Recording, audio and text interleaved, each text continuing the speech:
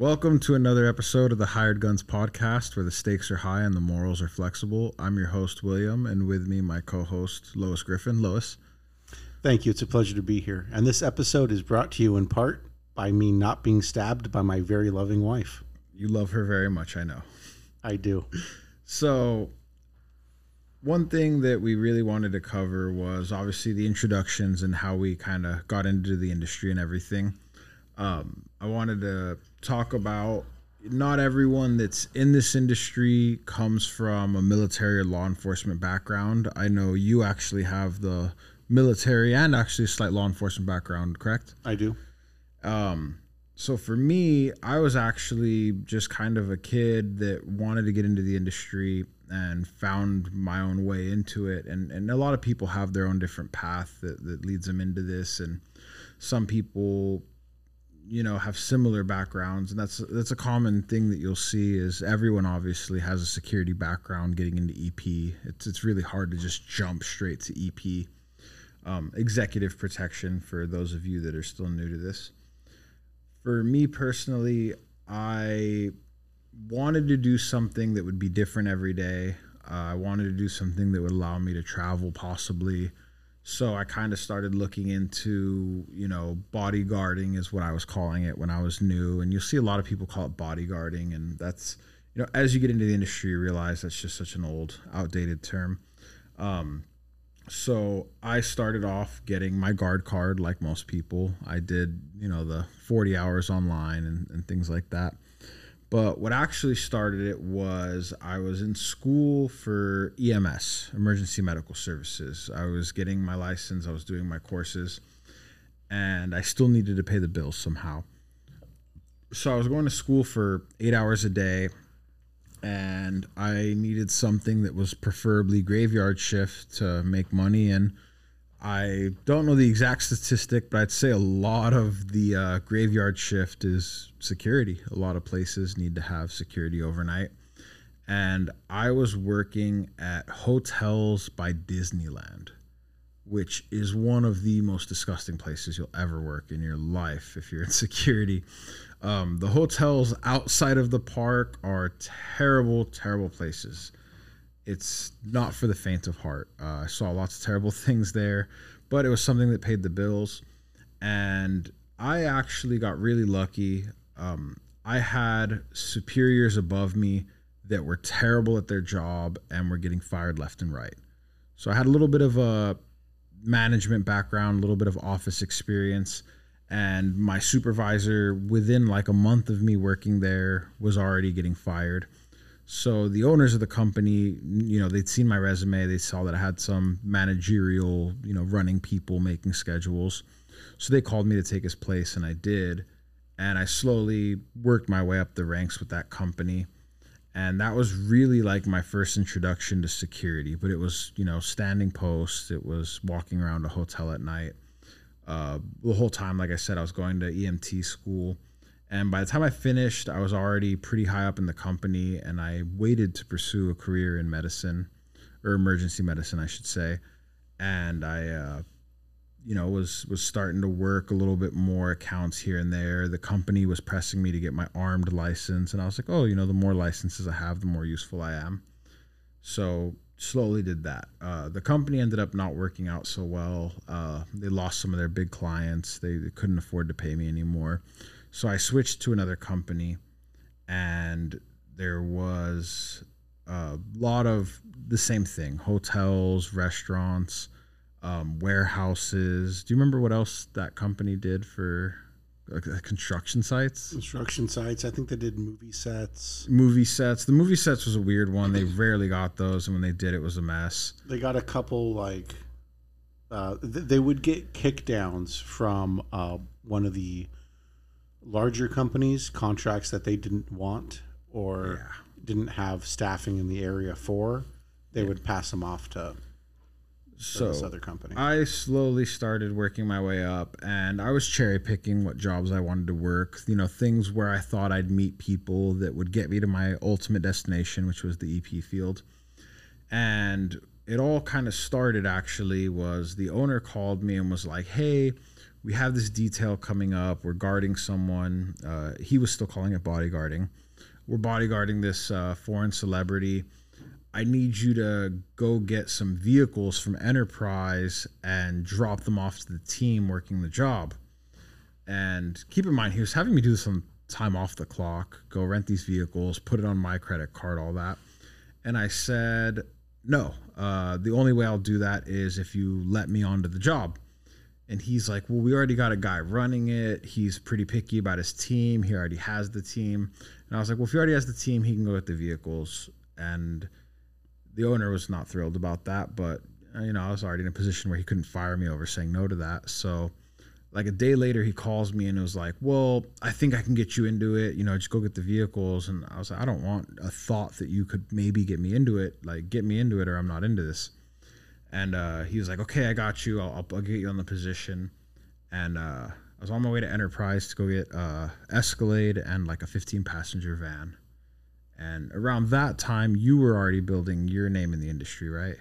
Yeah. So I had joined the Marine Corps out of high school, and I separated after a little bit shy of 2 years for a torn ligament in my knee, and I kind of putted around the film industry for a minute, and I started working towards law enforcement. So I started the LAPD Reserve program, and then ultimately, about the time I was ready to roll out, which is when you are released to go out on patrol, I got approved to do a contract for what they call ATFP, or Anti-Terrorism Force Protection, which is a really fancy way of saying gate guard in Kuwait. So I took that contract. I went to Kuwait, and then after that contract, I went to Iraq on another contract, and then after Iraq, I went to Afghanistan. And when I came back, I intended to go to Israel next, but I had an injury in Afghanistan that made that a no-go.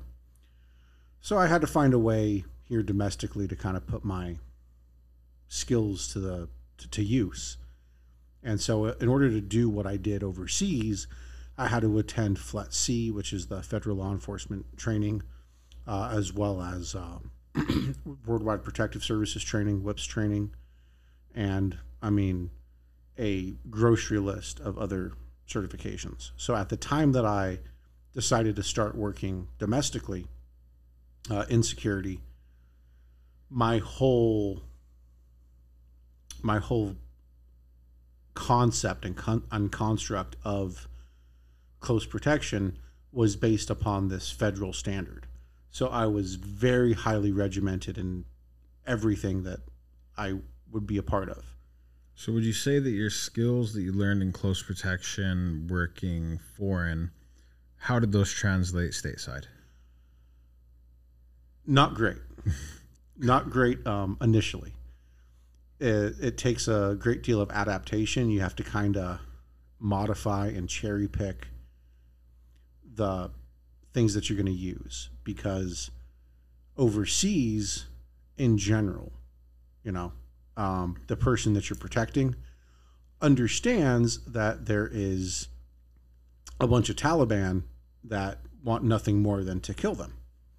Here domestically, they don't really want to sacrifice their comfort for safety.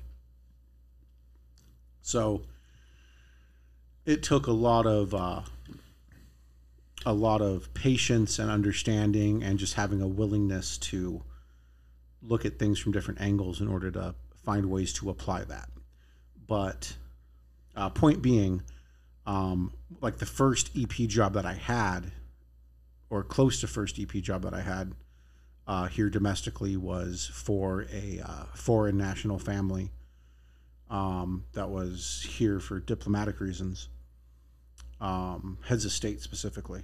And I met some good guys, and they kind of got me plugged into their network, and I was able to make more connections and make more work. But I really quickly found out that companies here treat their people like garbage, which shouldn't have been surprising because, I mean, overseas, the private contractor companies treat their people like garbage. But I wanted to do better. I felt like the majority of people look at security as like a job. It's a mall cop thing. It's a Paul Blart thing. Yeah. And the salary that people make to do those jobs is really painfully low. The standards of training is ridiculously low. And so those reputations and those assumptions are kind of, they're kind of founded. I mean, there are some, obviously, security that deserve to be paid that little. Yeah. I mean, the guy outside of Walmart, I don't really care too much about his wages, to be honest. No, 100% I agree with you, but I also think that the guy standing outside of Walmart should be doing a better job, should be doing an actual job. 100%. And thus earn and deserve a higher wage. The biggest thing about California, because I will admit, my experience in the security, not the EP, the security realm, I have experience. I'm licensed in California, Texas. I've worked a couple other states as well. It's escaping me right now. But like, I didn't do grunt work in other states. I actually did like the high threat stuff in other states. But when you really look at security in California, observe and report, which that is no longer what the job is in California. BSIS is super outdated on what it is that we're, doing and stuff.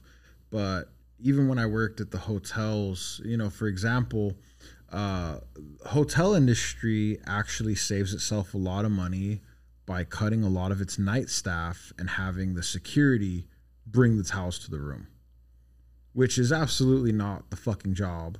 But, I've got a really great story about that later. I was working New Year's Eve in downtown LA.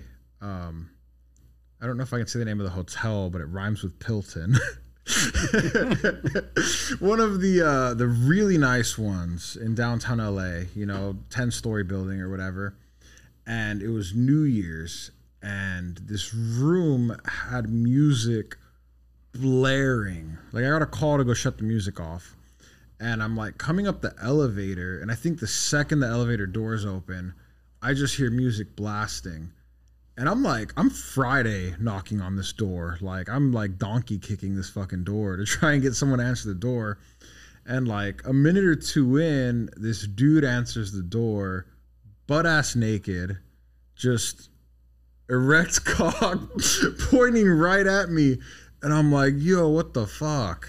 And he's like, oh, my bad. And he's like trying to cover himself with like a fucking hand towel, of course. That's all he can find. And I'm like, dude, like, shut the fucking music down. Oh, yeah, my bad. I didn't realize. How do you not realize? Like, dude, blasting the music as loud as he could.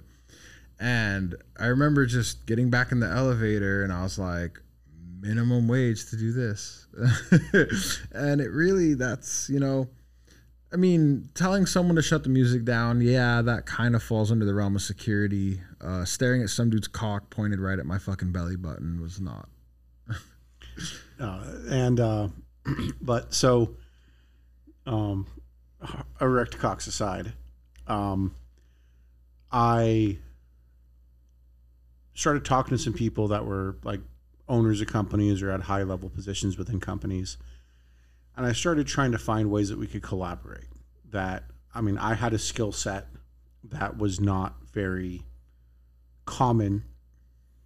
And I had a budding network that was also, not terribly common. So I felt like if I could find the right person that would give me the room within their organization to operate, that I could create a very fair and healthy, vibrant business, in that. It wasn't until I started working with you that I really got introduced to people like that. I'm not going to say their names because I haven't asked them yet, but like D, Roger, Victor, which obviously is a code, it's not his real name.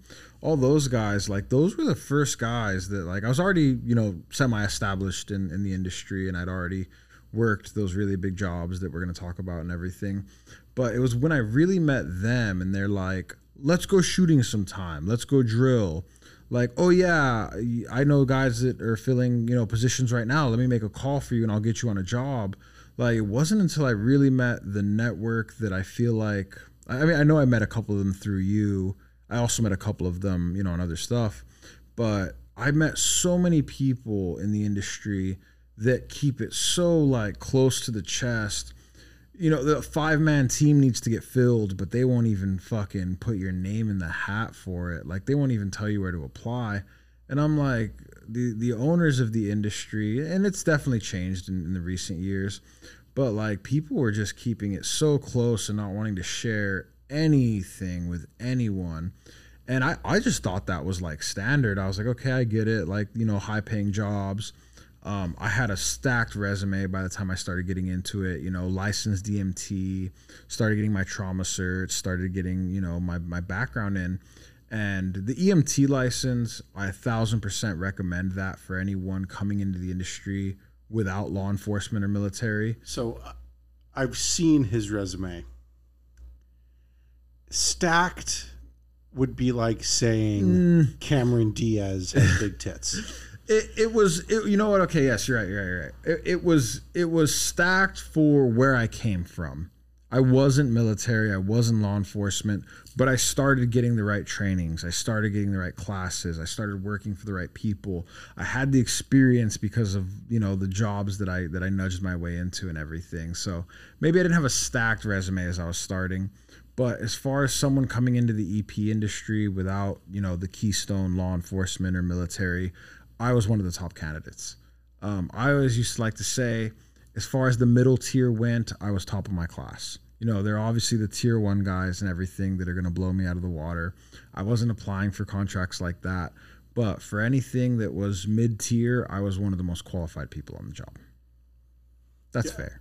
Yeah, I think that's fair. But I also think that it's important, just for the perspective of honesty, to point out that despite the fact that you did have your EMT cert, you also went to the ER for a bee sting and took your kid to the ER because he had a frickin' diaper rash. So first of all, my wife's gonna hate me on this one. Oh god, the diaper rash thing, that was bleeding. I'm not gonna go into that one because I'm just gonna get an earful.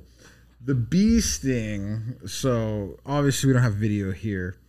I have about 10-inch scar that runs along my arm. I had a compound fracture. The bone came out. It had to get repaired.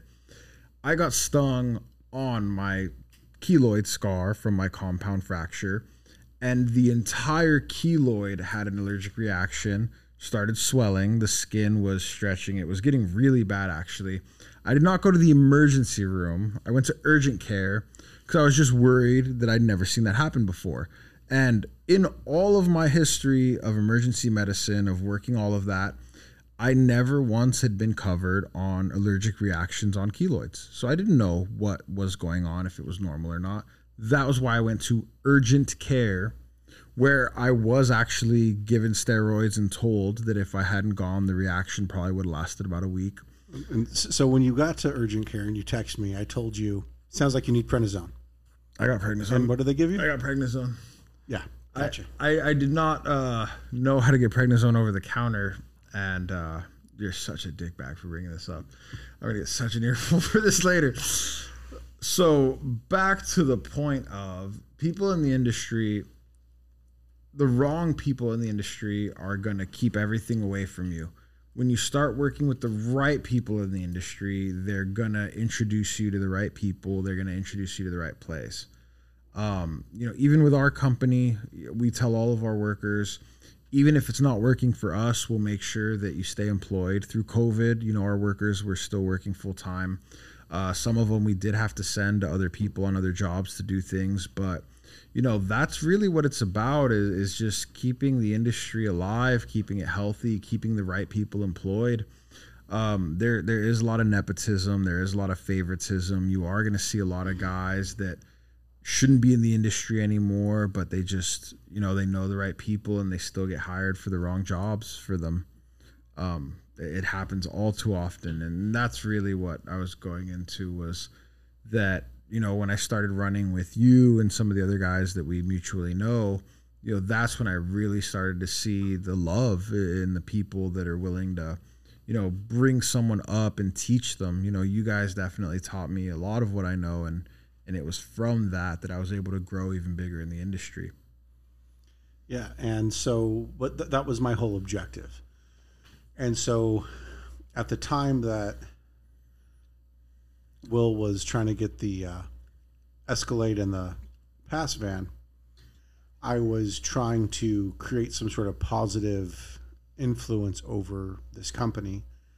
And for leverage, I brought them a EP contract for a pop star from like Korea. No, he's from China. Well, he's famous in a different place than he's from, and I can't remember if he was from Korea and famous in China. He was from China, doing a promo for a Korean social media app, but we got the job through a Japanese company. No, the company we got the job through was based in Shanghai. Sorry, no. There's something about Japan with that contract. It was confusing. So convoluted. Yeah, but anyways, so I had this contract. I brought it to the table. Said, hey, let me show you my value. I'm going to bring you this contract. I'm going to give you a team of solid guys. We're going to make a good name for ourselves here, and we're going to start building the EP side of this brand. So we locked in the contract, and I told the owner of the company what it is that I needed. In relation to this point of the story, it was specifically an Escalade and a Pass van. I'm really hoping people are catching the foreshadowing here. So at the same time, the company I was working for called me, and they really needed an Escalade in a 15-passenger van. So the owner of the company calls me, and he says, hey, I know you have a team picked out, but I've got this guy, and, I want to put him on it.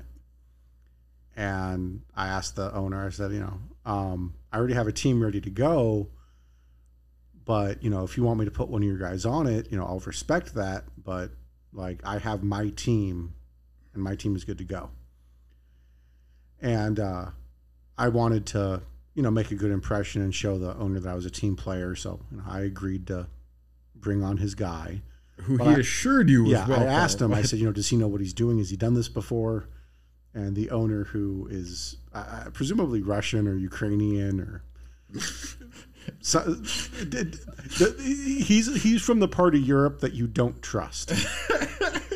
And he told me, oh, yeah, he's done this stuff a lot. He knows exactly what he's doing. He's very experienced, very good. So I said, okay. So we go to pick up the client from the airport. And I link up with the Pass van. We're picking up the client and his like entourage and all the production people.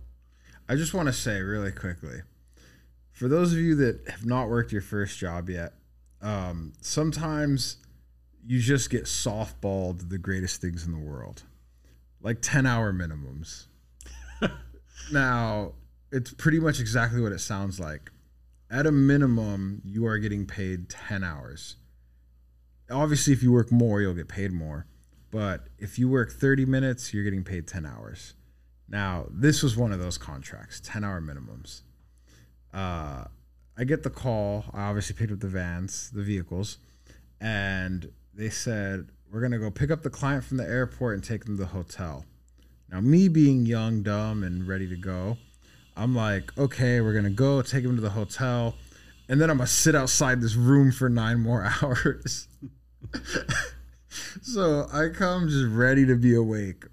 And for those of you that still haven't caught on, the job I got started on was the job that Peter brought to this company.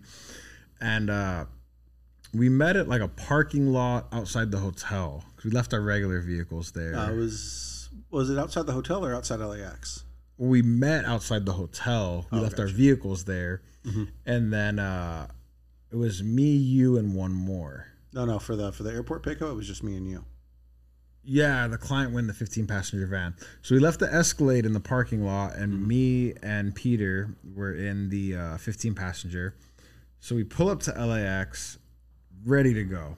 And I wait, at the pickup station, and Peter goes inside and wrangles this group, and it was like 12, 13 people, camera gear, all of that. The client, his translator, his makeup artist, and everyone else that was there. And we load them into the vehicle, and now it's time to go to the hotel. Oh, so to rewind a little bit. So Will's driving the pass van, and LAX is kind of a shit show on a good day. It's not like they rolled into, one of the private strips. Like they came in commercial and it was a pain. But so Will's in the pass van, and I tell him, look, like I'm going to hit you when it's time to like roll up. So just make sure that you're poised, that when I give you the word, you pull up right out in front of the terminal and we can load and go. So I go inside and I get everybody gathered and all the luggage gathered, and we move. And I let Will know that we're on the move, and he rolls up like clockwork, meets us curbside, and it's smooth. And I'm thinking, okay. This guy's fucking done it. Yeah. I'm like, this guy's done it. This guy's on it. Like, we're golden. Good choice. Easy day. And we load up the van, and we start heading out of the airport. And Will's got his GPS set up like in the cup holder. Or cup holder. Was it in the cup holder or the cup holder area? There was no mount. Yeah, it was resting in the center section of the van, and he's watching the GPS and he's driving. And keep in mind, like when I planned this op, like I told him at what temperature to have the car. Like I told him I had everything like AC down to was a T. perfect. And he turns to me and he goes, shit, I think I missed the exit. I looped right back to Terminal 1. And for those who've never been to LAX, it's confusing. You got to go to the right to get out. I don't know. Yeah, I don't got an excuse. I looped back to Terminal 1. So here's one of those hired guns exclusive tips. If you ever miss your turn, do not exclaim that you missed your turn. The client doesn't know. They're not from the area. Keep driving. Act like it was on purpose. Do not admit that you have no idea where you're going or what you're doing, because you were hired specifically to know where you're going and what you're doing. I looked right over to you and was like, fuck, I think I was supposed to get off there. I think I'm going back into the terminal. Like, I just, diarrhea of the mouth was like, oh, fuck, what do I do? I think I even said, what do I do? And you're like, make a left again, dude. Like, just get out of the terminal. Okay, I got this. And again, LAX, shit show on a good day. I did eventually get out of the terminal. I did get on the freeway. We were in Century City or something. We were one of those cities right there outside of LAX, and it was maybe a 20-minute drive. So we get the client to the hotel. We drop him off, help him unload everything, get them all together. We get checked in the hotel. And I'm over here looking around like, okay, sweet. Now we stand outside the door, right? Like, where are we going today? And the client was so jet lagged and so over life. They're like, we're going to sleep. We'll see you guys tomorrow. I was like, oh, that's it?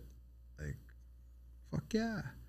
And that was where 10-hour minimums became my best friend, because I think all in all, picking up the vehicles, going to there, I think we worked maybe 2 hours that day, and we got 10-hour pay. And it was great pay. I mean, even to my standards today, it was great pay. It was a good contract, and I went home and I went ballistic, yelling and screaming about how the owner of this company stuck me with the world's biggest freaking moron.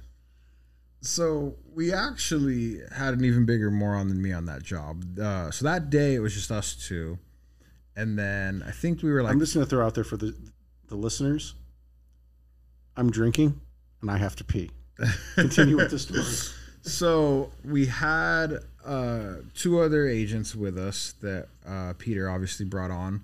One of them we're going to call Sierra, which is not the same Sierra from all these other terrible stories you're going to hear. And then we had another one that was a female LAPD sex crimes detective who did EP work on the side. which you'll see, pretty common. A lot of law enforcement people will blend into that sector. And the second day, like we talked about, it was a Chinese celebrity who was doing a music video for a Korean company. And it was recording like the video, not the audio, it was just the video that day. So we come back in the second day, and the client lets us know that we're going to be recording in Venice Beach and like a lot of touristy areas in LA where, people take pictures up against the walls and stuff like that. So we kind of have everything mapped out. It's all four of us that day, me, Peter, Sierra, and the law enforcement officer who I cannot remember her name. So the four of us meet up at the hotel. Peter is driving his vehicle. I'm driving the 15-passenger van with Sierra, and the client is being driven by the law enforcement officer that was working the job with us. And the first place that we go is Venice Beach. Now, keep in mind, this isn't a super high-threat client. He was actually underage. He was like 16, 17, Chinese celebrity. And we were kind of I was super wondering, why did we require such a heavy team? Well, I had a conversation with the client, with the production company, essentially, about the actual security risk.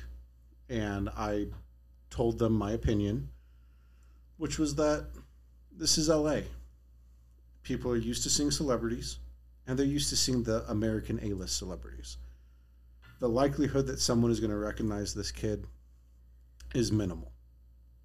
Unless someone from this guy's management staff, his agent, calls the press and tells them where he's going to be so that they can come and swarm. Which they assured us was not the case. Yeah, they swore up and down that's not going to happen, not going to be an issue. Which is entirely a lie. Oh, yeah. So we get to Venice Beach, and we parked on one of like the side streets that leads into Venice. And I remember we got really good parking. We actually got really lucky. We got like 2 cars down parking. And he hadn't even made it across like the walkway towards the sand, and there was a bunch of people waiting for us. But it was like 14-year-old Korean girls. It wasn't like high threat. It was just volume more than anything. And they immediately were just trying to get pictures, and he was super, whatever about it. He was used to it. He was like, oh yeah, take pictures, I guess, or whatever. And I remember we like walked up and down Venice getting pictures on like the sand. He was carrying those stuffed animals. Do you remember that? Yeah. What they were like they were not logos, but like characters for the app. They were like mascots for. I remember the lion. I don't remember why I remember the lion so much. He had like 4 stuffed animals that he was carrying everywhere. And at first I was like, this dude still has stuffed animals, but I guess that was like part of the promo. So he was, immediately swarmed, and it wasn't that bad. Crowd control is pretty good. We got some shots on Venice Beach, and then we went to, what's the name of that street we went to? Which one? The one where there was the picture on the wall that he wanted to take. I think that street is Fisherman's Wharf. There's some name for it or something like that. So there's an area in Venice Beach where it's a lot of boutique shops and stuff like that. And there was this wall that had like wings on it that he wanted to take pictures in front of. And this is where I found out that before Peter's military career, before the EP career, Peter was actually in the WWE. Peter has a wrestling career that you guys might know. It was the WWF. Raw is War. I remember those. On TNT. TNT. This is where I saw Peter clothesline a homeless man in the middle of Venice Beach. Would you like to tell us about your amazing clothesline? So the client is doing his photo op, and we are holding a soft perimeter. And there's a transient gentleman on a bicycle who is on the other side of the street. He sees us and he starts riding towards us. I shake my head and I wave my hands to wave him off. And he looks me dead in the eyes and he shakes his head no, and he picks up speed. So I try and wave him off again, and he says no, and he keeps on coming. So at that point, I put both of my hands out to kind of do the universal perimeter wall thing. And I think maybe in his mind, he thought he had more mass than he did, or maybe he thought that I had less mass than I did. But ultimately what happened was he rode his bicycle straight into my arm, and his collarbone neck area met my forearm, and he left his bicycle seat and his hat left his head, and he came to a very abrupt stop. This is where I was like, it's all over. The cops are coming. Peter just beat up this homeless guy. Like, oh shit, it's all falling down. We're done. I was new. I was super new to the industry. Although my boss, Peter, you might not know this, and my boss did say I was very experienced. That was the first EP job I ever worked. I just got all of my, exposed carry, all my firearm certs. And I was like, oh dear God, it's all crashing down. We're going to jail. Peter just beat up this homeless guy. And I remember I still moved. I knew what to do. I was like, okay, well, help crowd control that people don't start, crowding against us for beating up this homeless dude. And, that was, all the experience that you get in this industry is really what prepares you for the next thing that you see, because none of the classroom stuff I did, none of that really set me up for what to do when your fellow agent clotheslines a homeless dude. Well, I mean, none of the classes I've taken, at least. Maybe some of the classes you take have a fucking caveat for that. I mean, but I was kind and professional to him afterwards. I even picked up his hat for him. I'm a nice guy.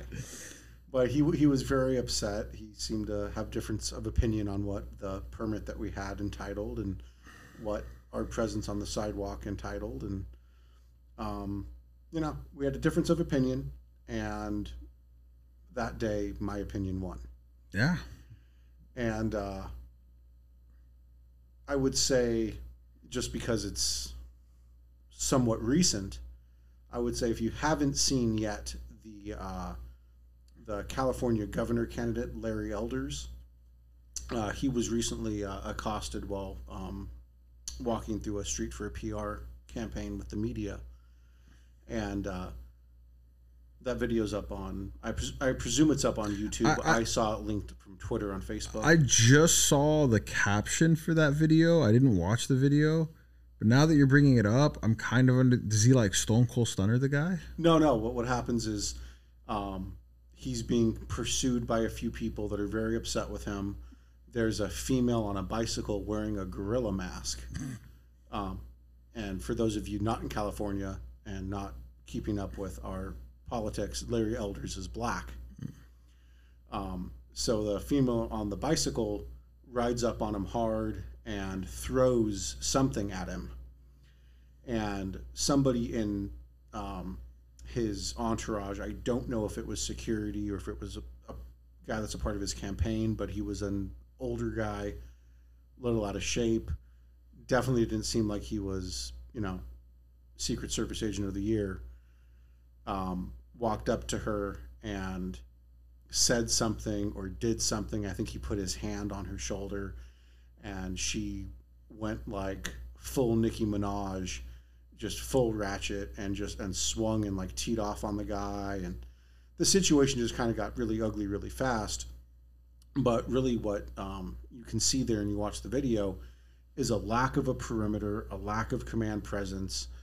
And it really exposed this candidate to a lot of harm. If they had wanted to do more harm to him, they very easily could have. Perfect opening. Yeah, it was a very soft target. Yeah, I mean, you know, a big thing about what we do in this industry, and you know, you got the guys that come in gung ho, ready to start Wild Westing it, is we're a deterrent a lot of the time.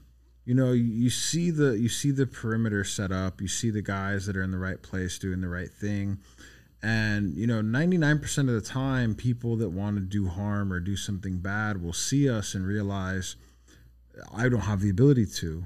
Or, you know, a lot of people, I think it was the FBI that came out with a statistic for it that's like, I remember it was like 95% of terror attacks that could have happened don't happen because people see a perimeter or they see security or something scares them from ever even getting involved with it. And that's one of those things where you realize like, oh, someone might have came to an event that you were at this weekend wanting to do something nasty and they didn't because they saw, you know, a force that might stop them, or they saw something that, you know, they might not make it out of there the way they intended to, and it really just never happens. And it really just kind of goes to, you know, the advanced work and planning out what you're going to do and how you're going to do it. Is we're not here to be this massive, you know, hammer just crushing down on things. We're also here to be the shield and prevent it from ever even potentially happening by being in, you know, doing your job right.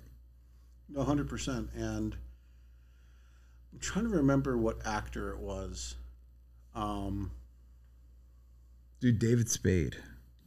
That's was not the David Spade. No, there's an actor. He's like an A-list actor, and I can't remember who it was. What's the story? I feel like I know this. But he was not like super used to having a security detail with him, and he was filming a movie overseas in like Europe, and the studio had hired a body man for him. They hired an EP agent for him, and he was just this big walking refrigerator of a man. And the actor was walking down a sidewalk, a public sidewalk, and there was a old guy in front of him, and the old guy was moving kind of slow, and so his this actor's EP agent stepped around and just like picked up this old man and moved him out of the way so the actor could continue on his path. And to the EP agent, like, he thought that he was doing like the right thing by expediting his client's movement, but the client morally and ethically did not like that, and the optics on that are also very bad. So, you know, if you go into it with the mentality that you're just going to strong arm your way through every little thing, you're not gonna make it. No one's gonna like you. You're gonna create liability for your client. It's just 100% bad all the time. You have to know when and how to apply the pressure that's needed to solve the problem. So did you wake up that morning like, I'm totally gonna clothesline a homeless dude today? Not at all. And I look at it kind of like... I saw you tear off a wristband and start giving him the people's elbow dance. Well, you know, no. It's if you ever played basketball, there's something in basketball called a screen, which is where you're allowed to basically block a opposing player, but the rule is you can't be in motion to do it.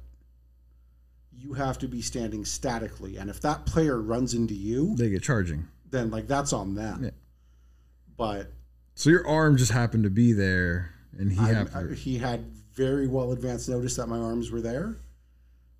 It's not like I sprung it out on him last minute. My arms were there the entire time that he was making his way across the street. He thought that my arm would move. It didn't. That's on him. So Peter clotheslines a homeless dude. We make it out of that. We probably went to like one or two more places to record some scenes, and then we wrapped it up. I want to say it was like a 6-hour day too. They were all pretty short days. 10-hour minimum. Still got paid 10 hours. Now the third day, You weren't there. And I think to this day, I might not have told you some of these stories, and you're about to hear them for the first time. The third day, it was me and Sierra, and that was the day we were in the recording studio. So less agents on hand because he was going to be indoors the whole time. They just wanted us outside the building. And it was supposed to be, pretty simple. We just sat outside the doors, patrolled, checked in, made sure everything was cool. And at some point in the day, this 17-year-old kid wanted a cigarette break. Now, I don't know if you know this, but the Chinese like to fucking smoke. Everyone in that entourage had a cigarette the entire day. This kid was no stranger to that either. We were in Westwood at some recording studio, and they tried to, he really didn't want a security detail for some parts of it. They tried to go out like a side door. We had eyes on it, so we saw him. So we started going after him on foot immediately. And there was a residence that was like a second-story house, and the first story was a parking garage, or like a little pull-in for his car. Now, this kid and two people from his entourage are like inside the parking garage of this dude's house, and they're lighting up cigarettes. Now, me and Sierra are walking up, making sure that everything's okay with them. And the owner of the residence, rightfully so, came out of his house and was like, who the fuck are these people smoking next to my car? But he came out super aggressive. He was, 30-year-old cholo type. We all know the type. And Sierra, in his infinite wisdom and experience of EP work, was trying to reason with him, like, yo, chill, relax, it's all good. And the guy wasn't having it. And I just remember Sierra lifting his shirt and exposing his firearm to the guy.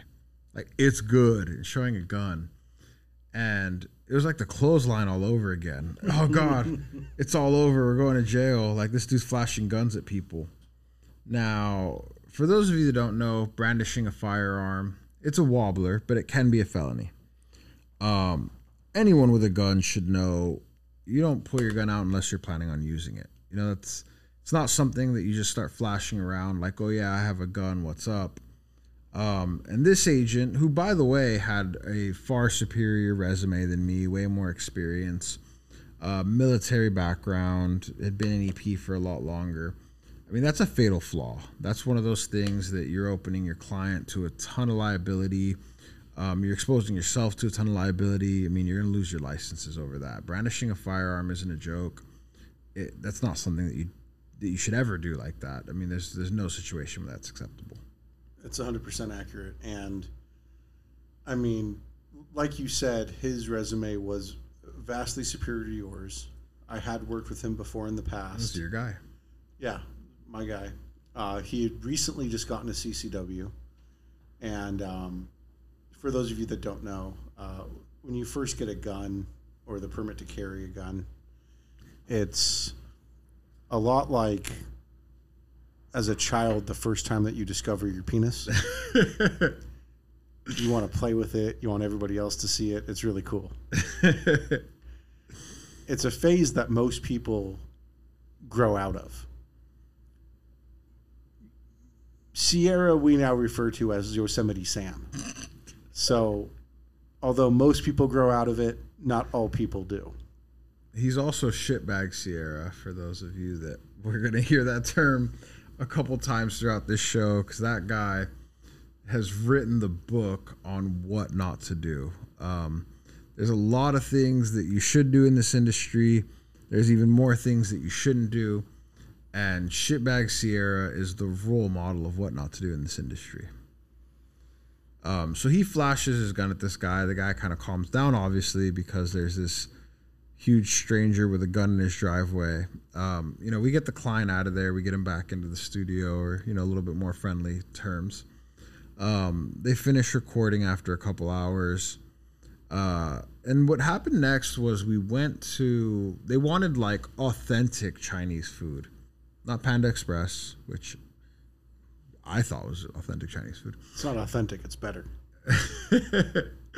So we went to Westwood by the mall to some, restaurant, and they didn't even want us like tailing them in the restaurant. And I was like, oh, it's cool. We'll sit a couple tables away, blah, blah, blah. The role, or what should I say? The status quo of that weekend was we kept getting mobbed because they kept releasing where we'd be.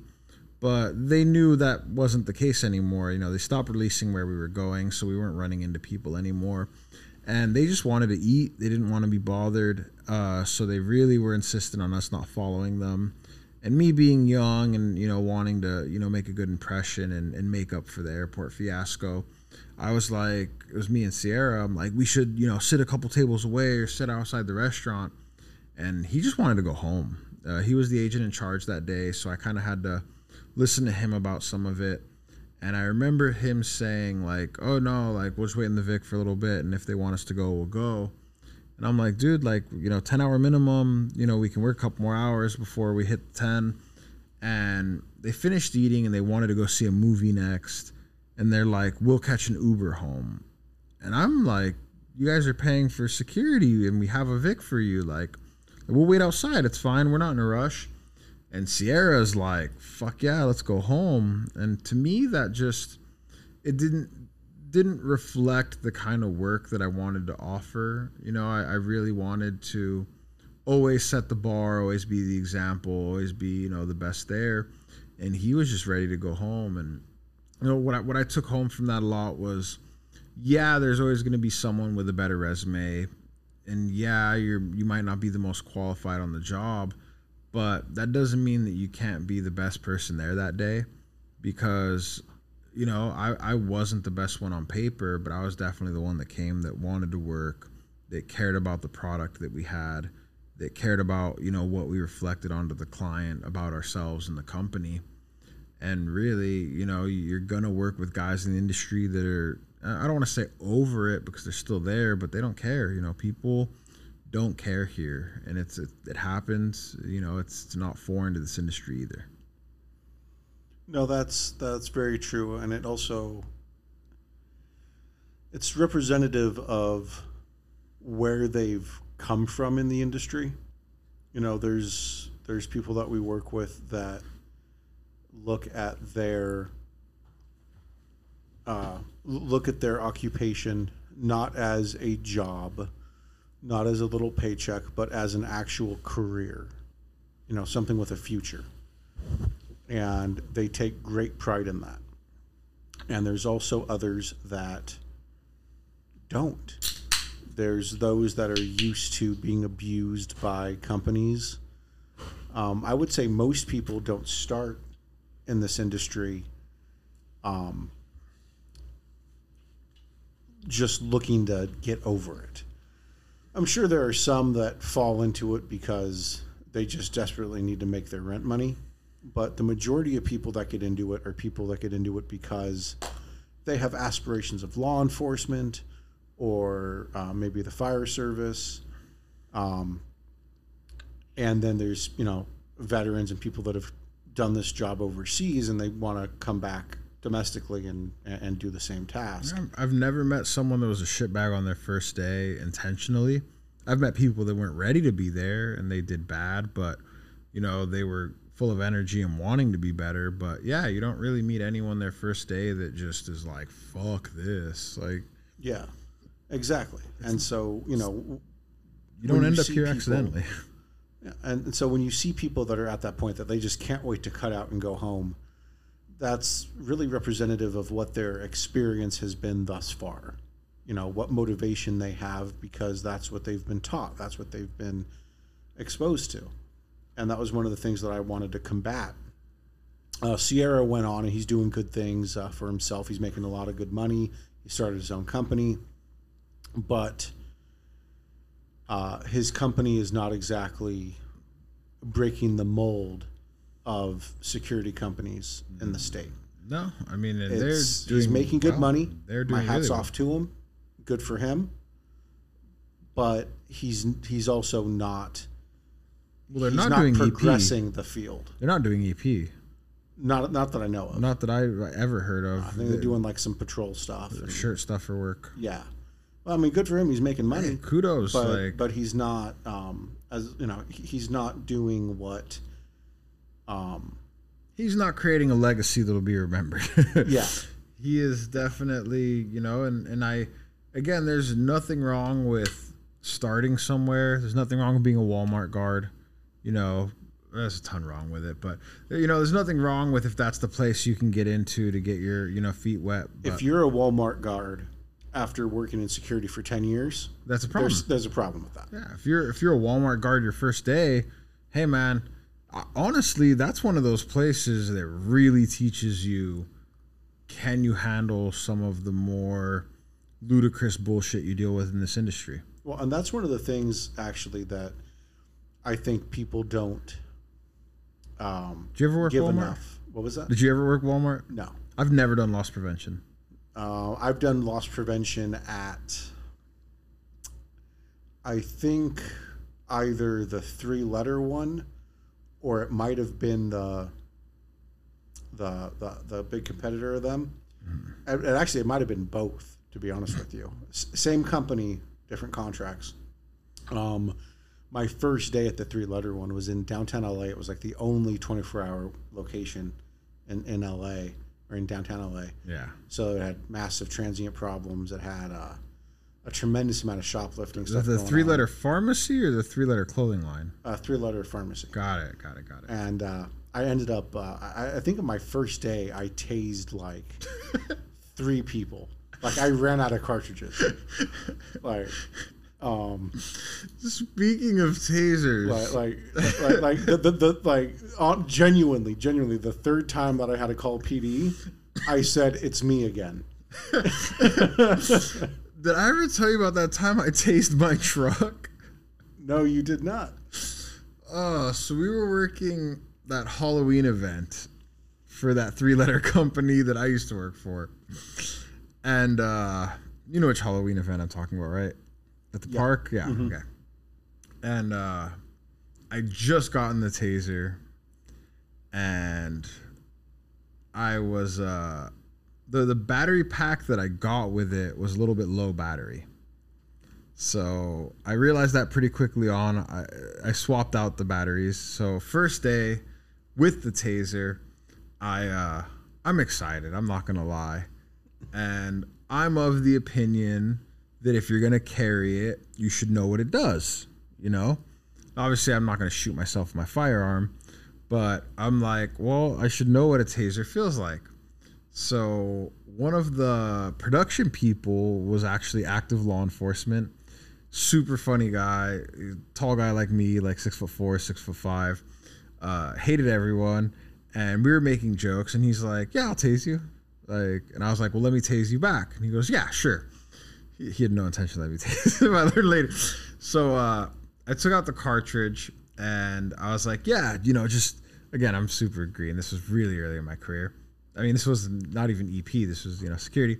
And I'm like, just give me like a 1 second tase. And he's like, oh yeah, just, nick you with it, let you know what it feels like. Yeah. And I'm like, so you told him to do the drive stun. So you didn't deploy the no cartridge. I took the cartridge off my taser, and I was like, hit me with a dry stun. Bro, that's nothing. Well, so I'm like, give me like a 1 second tase. And he's like, okay, I got you. And I hand him over my taser, and he immediately is like, are you ready? And I'm like, oh no, I'm still a little nervous. And he goes, okay, you're ready. And he puts the taser to me, pulls the trigger, and follows me to the floor with the stun gun. And like, I go down pretty quickly, and he's still tasing me, and it's not funny anymore for me. I mean, it's hilarious for him. And I totally recommend, if any of your guys' friends let you tase them, fall on the ground. It's fucking hilarious. He tases the shit out of me, and then hits the trigger a second time and gives me a couple more seconds on it. I'm on the floor. I'm obviously not thrilled about it. And he hands me back the taser and goes, yeah, it works. And I go, okay, my turn to tase you. And he goes, you tase me, I shoot you. And he was serious. I know he was. Like, I hope he hears this podcast one day. He knows who he is. And I fully believed that he would have shot me if I tased him. So, you know, I take my taser back and I load my cartridge. And then I go back to my vehicle and I'm, you know, straightening out my uniform. And I take off my cartridge and I, you know, dry fire it just to make sure it didn't kill too much of the battery. I still don't know, you know. And you know, it crackles. It's working. And I put the cartridge back on the taser. And then for some reason I was like, oh, I just want to try it one more time, you know, make sure it's still working. And I'm sitting in the door of I have the door of my truck open and I'm sitting like at the driver's seat. And I pull the trigger on my taser. And it was like one of those, everything slowed down. As soon as I pulled the trigger, I realized, oh God, the cartridge is still on. And I put my hand to try and take off the cartridge before it like popped. Then I realized that probably wasn't a good idea. Then I realized the taser was pointed at my feet. So I just like lift my hand to just point it away from me. And it fires. The cartridge deploys. And one of the prongs landed, it went right through the door of my truck. The other one bounced off and missed my foot by like an inch, thank God. I mean, I deserved it. I'm not even gonna say thank God. I totally deserved it if it would have hit me. And it just started popping and I didn't know what to do. So I was like, oh shit, the confetti flying everywhere. For those of you who don't know, taser cartridges have serialized confetti inside of them. So when you fire, you know, when PD comes and investigates, they can see and track it back to who bought it. Except they don't record the serial numbers at all. And the ones I had were gifted to me from a military buddy who found a box in the back of a truck. Your Uncle Sam gave them to you. My Uncle Sam gave them to me. And yeah, so then I'm like sitting there and it's still crackling and I'm just like, I finally found the off switch. And I looked around. Nobody noticed I'd done it. Insider tip. It's the same as the on switch. Yeah. So I pulled that prong out of the door of my truck and, you know, with my foot swept all that confetti under my truck and was like, I'm going to park somewhere else today. But yeah, that was the first time I deployed a taser cartridge and it was into the door of my truck. Not my proudest moment. I mean, it's definitely not your least proud moment, though. I feel like that's a double negative somehow. Not my least proud moment. Yeah, I'm working to figure that out. So we finish up the third day. The fourth day was get them to the airport so they can fly out. 10-hour minimum. We worked like 2 hours, called it a day. So, I mean, the biggest thing I took home from that job was, you know, your resume is not everything about your performance. You have guys that are more qualified that just are less motivated to be there. You have guys that are, you know, ready to work and need the experience. So, you know, I left that job. I'd known you before that through one of the other contracts, but I'd never met you, I don't think, even in person yet. Yeah, I don't think so. And then I remember, you know, you were super impressed with my day 2, 3, and 4. Obviously, I know I made some mistakes on day 1. And you had an opening on another contract. You wouldn't tell me who it was for. And you just kept telling me, if you want it, you want it. If you don't, you don't. And I was like, well, you know, you taught me a ton in the time that I worked with you. And I was like, well, you know, he's not going to steer me wrong. He's obviously the only guy attached to this company that I'm working with that knows, you know, how to get into the industry. So I told you I was interested. You had me, you know, fill out all my applications and stuff. I filled out the NDA. And the second EP job I ever worked was with you, under you essentially. And it was for, at the time, and even still to this day, one of the biggest celebrities in the music industry.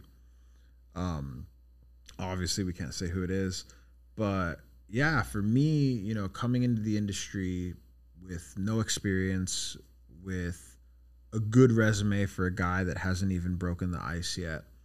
The second job that I ever worked was one of, people would do a lot for that job. Obviously, that was a very, very hard to get position. It was a client that was highly desired to work for. Super fun client too, by the way.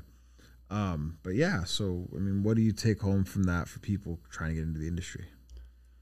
Well, I mean, we kind of veered around in a strange path on that, but one of the things that we were touching on that I think is really important that people overlook, and even people that are working EP now, people try and avoid it like it's the plague. But like working in the bar and nightclub environment, people hate it, and I get it. It sucks. People don't like it. It gets old fast. But there is so many contacts that you have with people, and you stay so busy with things, whether it's mitigating problems, negotiating peaceful resolutions, or you're doing pat downs, or you actually have to go hands on. It's a very active environment that gives you the opportunity to practice a lot of skill sets, to learn new skill sets. It is, again, one of the most pain in the butt jobs to take, but it's one of those jobs that no matter where you are in your career in security, if you do it, you will walk away with something better. You will walk away having used skills that you haven't used in a long time. You'll walk away having learned new skills. I just learned that trick with the pat downs from you last weekend, I think, like 4 days ago when we were working that job. Which one? The one where the foot in the middle, where you work the little vein on the bottom of the. No, when you're patting down someone and you have them spread their legs a little bit as you do the pat down, I always see you putting your lead foot in between their feet, which I had never seen ever. And I'm a lot more seasoned in the industry now. And I remember asking you, what's the deal with that?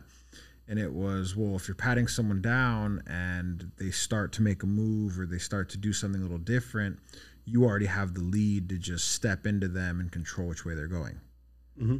Which, yeah. I mean, dude, I've been in the field for 6, 7, 8 years now, and I'd never seen that before. And I've done my fair share of nightclubs. I've done more than my fair share of pat downs. And you still, you never stop learning in this industry. There's always, and that's not even a new thing either. It's just, one day you see someone do something and it's a way better way than you've ever done it. Yeah, it's just, I mean, it's basic science. It's leverage. Low man wins. And it's one of those things that they teach you if you go to a police academy and you go through the post classes, they teach you how to do it. If you go through like FLETC classes, they teach you how to do it. But even though doing pat downs is a very common part of security work, it's not really something they touch on in your 40 hours. No, I don't. I've done my 40 hours. I've done a ton of research with my guard card. And I actually go and do the classes. I love to go do them. I've done them at shitty places just to have a good laugh and see what it is they're teaching the bottom of the industry. And I've gone and done it at places that are a bit more pricey just to see what it is that I can learn. And I've never seen that. I've heard them talk about pat downs. I've heard them talk about what you can and can't do during pat downs. But thinking on it right now, for me personally, anywhere I've been, I've never practiced pat downs in a classroom.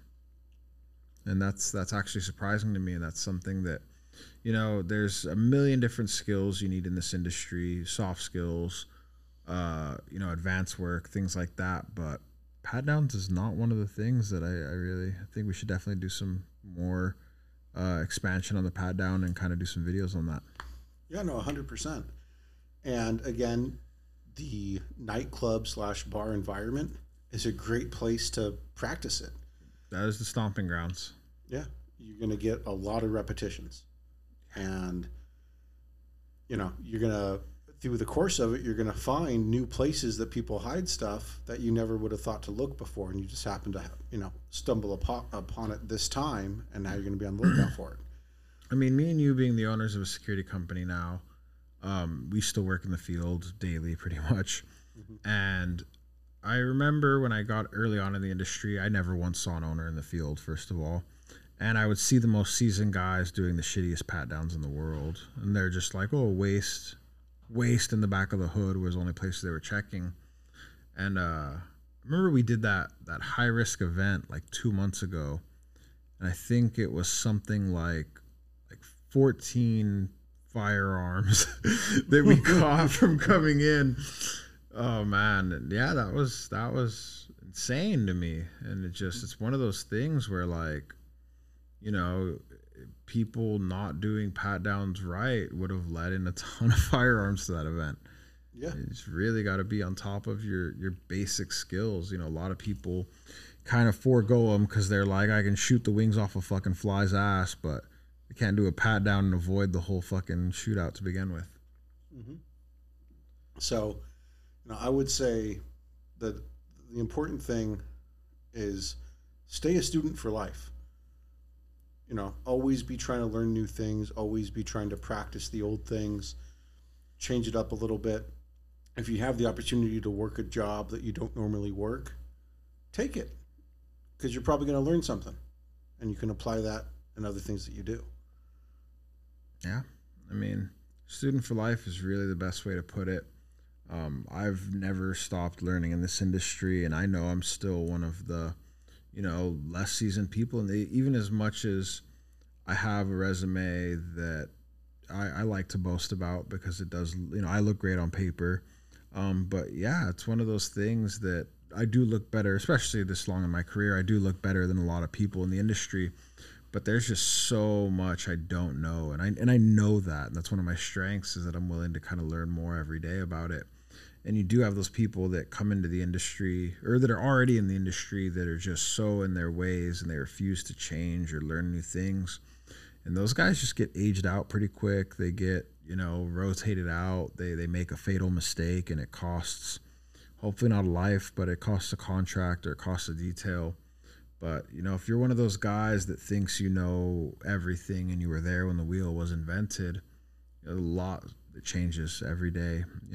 Learning cybersecurity is the new one right now. There's a bunch of mistakes that people are making on the cybersecurity side of it, social media, things like that. And you got those older people in the industry that really refuse to acknowledge that. And, it's a career ender for some people when you make that fatal of a mistake on that important of a contract. So really, you can't have that attitude that you're the greatest thing since sliced bread and do well or go far in this industry anymore.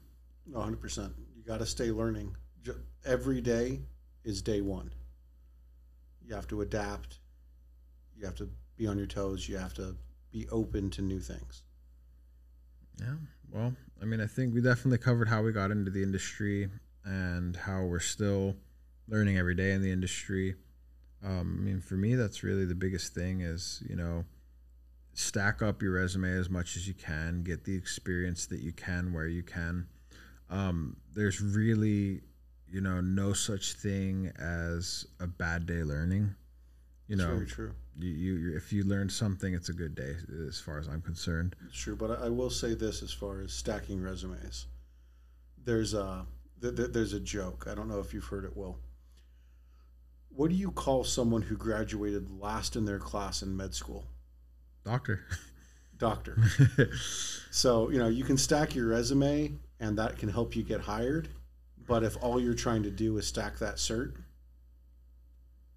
you're not going to last. They're going to see through that facade day one. Yeah. I mean, so it's a good way to break in. It's a good way to start out. It definitely doesn't hurt your chances when you look good. But obviously with that stacked resume comes, you have to bring it every day. Yeah. I came in with a half decent resume my first day and shit for skills. And that almost cost me a lot. I almost didn't come back the second day, but my willingness to work is really what. If you get hired on as your team medic and, your team is counting on you to bring the medical portion and you got the job because you had the EMT, you had the NIMS, you had the incident command, and then your client gets stung by a bee, so you take him to urgent care. My advice is don't bring the gauze bag. Bring the med kit. Do you remember the gauze bag? Oh, I remember your gauze bag. I had a med kit that was 95% gauze. Okay. So we did an event. We're not going to get too deep into it, but Will was going to run medical, and so I had my med bag. My med bag, I have O2, I have ketamine, I have a crike kit, I got AED. Yeah, AED, nose hoses, OPAs. I got everything. Like I could build a human out of what I have in my med bag. And I asked Will, "Hey, you have a med bag?" He's like, "Yeah, I'll bring my med bag." He shows up. He's got a little with like a mini baby bag. JanSport. Like a 4-hour bag. It's like a baby JanSport backpack, and it's just filled with rolled gauze. There was some 4x4s in there. Yeah. If you're gonna lie on your resume, and then you get called out on your lie, go buy a med kit. Well, it's been a great episode, guys. We thank you for listening, and we'll see you next time.